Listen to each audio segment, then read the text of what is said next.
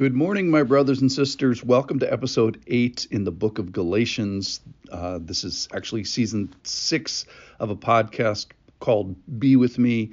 I told you yesterday, for those of you who listened, I said that today would be a happy podcast. Well, if it is, it's going to be associated with crucifixion. Like, what? That's just crazy. It is because we're at a verse in Galatians. It's the most famous verse in Galatians, I think. Galatians 2:20. I have been crucified with Christ. It is no longer I who live, but Christ who lives in me. And the life I now live in the flesh, I live by faith in the Son of God, who loved me and gave himself for me. So I'm stuck today on the first sentence of that, which is, I have been crucified. So those 4 words, I have been crucified.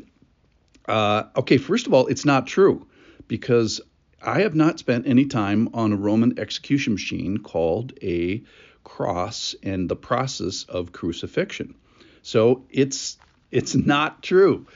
But he has, and he has been crucified and died and is a perfect sacrifice. So the way I get crucified, if you will, is by associating myself with his crucifixion. And in that sense, I'm riding on his coattails and I'm on the winning team. A similar thing would be, let's say you follow Manchester United or maybe the Chicago Bulls, and a game is played, and then you tell me, is like, oh, we won today.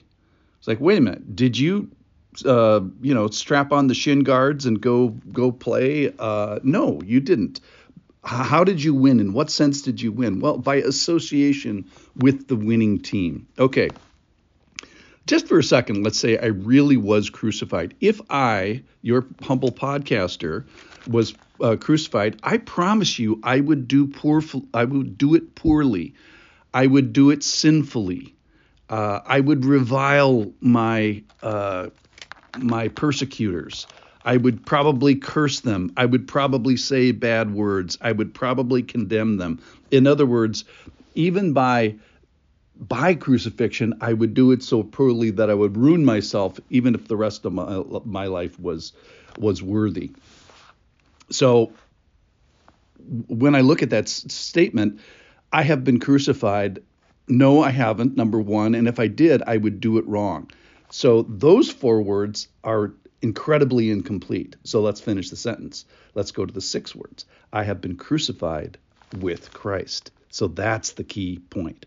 I want to pause just a second and just address what problem are the Galatians trying to fix here. They don't seem to argue that they're sinners, which is, that's something. Romans goes on and on about, all have sinned. And 1 John says in chapter 1 says, if we say we have no sin, we deceive ourselves, and the truth is not in us, and we make God a liar. So apparently those groups of people that those letters are addressed to are even trying to get to a more foundational thing, is no, you're a sinner. I don't think the Galatians really study with this. Their problem is, well, we are sinners, but how do we fix it? And the way they fix it is kind of this bad idea of, in a word, they say, we'll fix it by being super Jews. So even if we're Gentiles, we'll turn them into kind of super Jews. Now, it is understandable because for 1,000 years, a number of thousands of years actually, that answer was true. So let's say you were a Gentile and you wanted to get right with God. Well, the way to do that would be to associate with the Jews. Why? Because they had the answer. They had the temple. They had the laws. They had the sacrificial system. So you would become what's called a proselyte. That is, you would be as Jewish as humanly possible, maybe even move to Jerusalem, to get on the coattails of the Jews. And that was welcomed. These people were welcomed into the faith. So for thousands of years, being super Jewish was actually the right idea to this answer until Jesus. So here's the deal.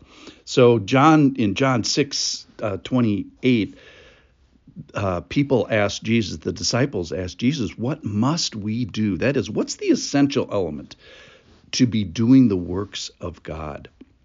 And Jesus answered them, this is the work, singular, of God, that you believe. So the work of God goes from being Jewish and doing the rites of being Jewish to belief.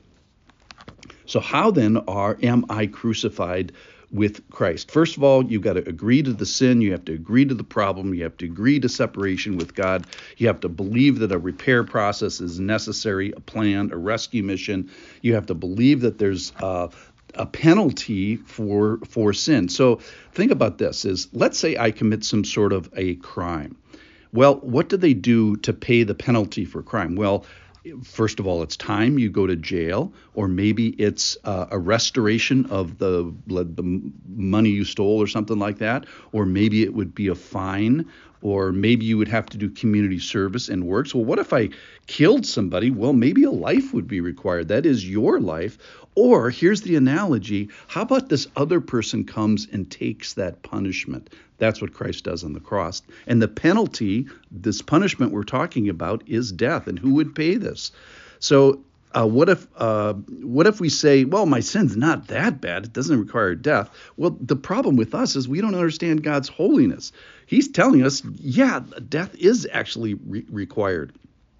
A perfectly holy and sinless sacrifice. So how am I crucified with Christ? Well, you are by association, by assent, by substitution, if you will.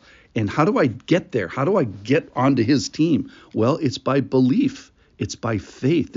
Scripture says this in all kinds of beautiful ways, that you can belong to him, become his child, confess with your mouth, call on him, set your seal to this with agreement, come to him and drink. These are all words that we use today for getting on Jesus's team. So I have been crucified with Christ. Paul says it. I'm saying it. Here's my final question for you is, I have been crucified with Christ. Have you? Think about that. Get back to me. I'll see you tomorrow. Thank you for listening.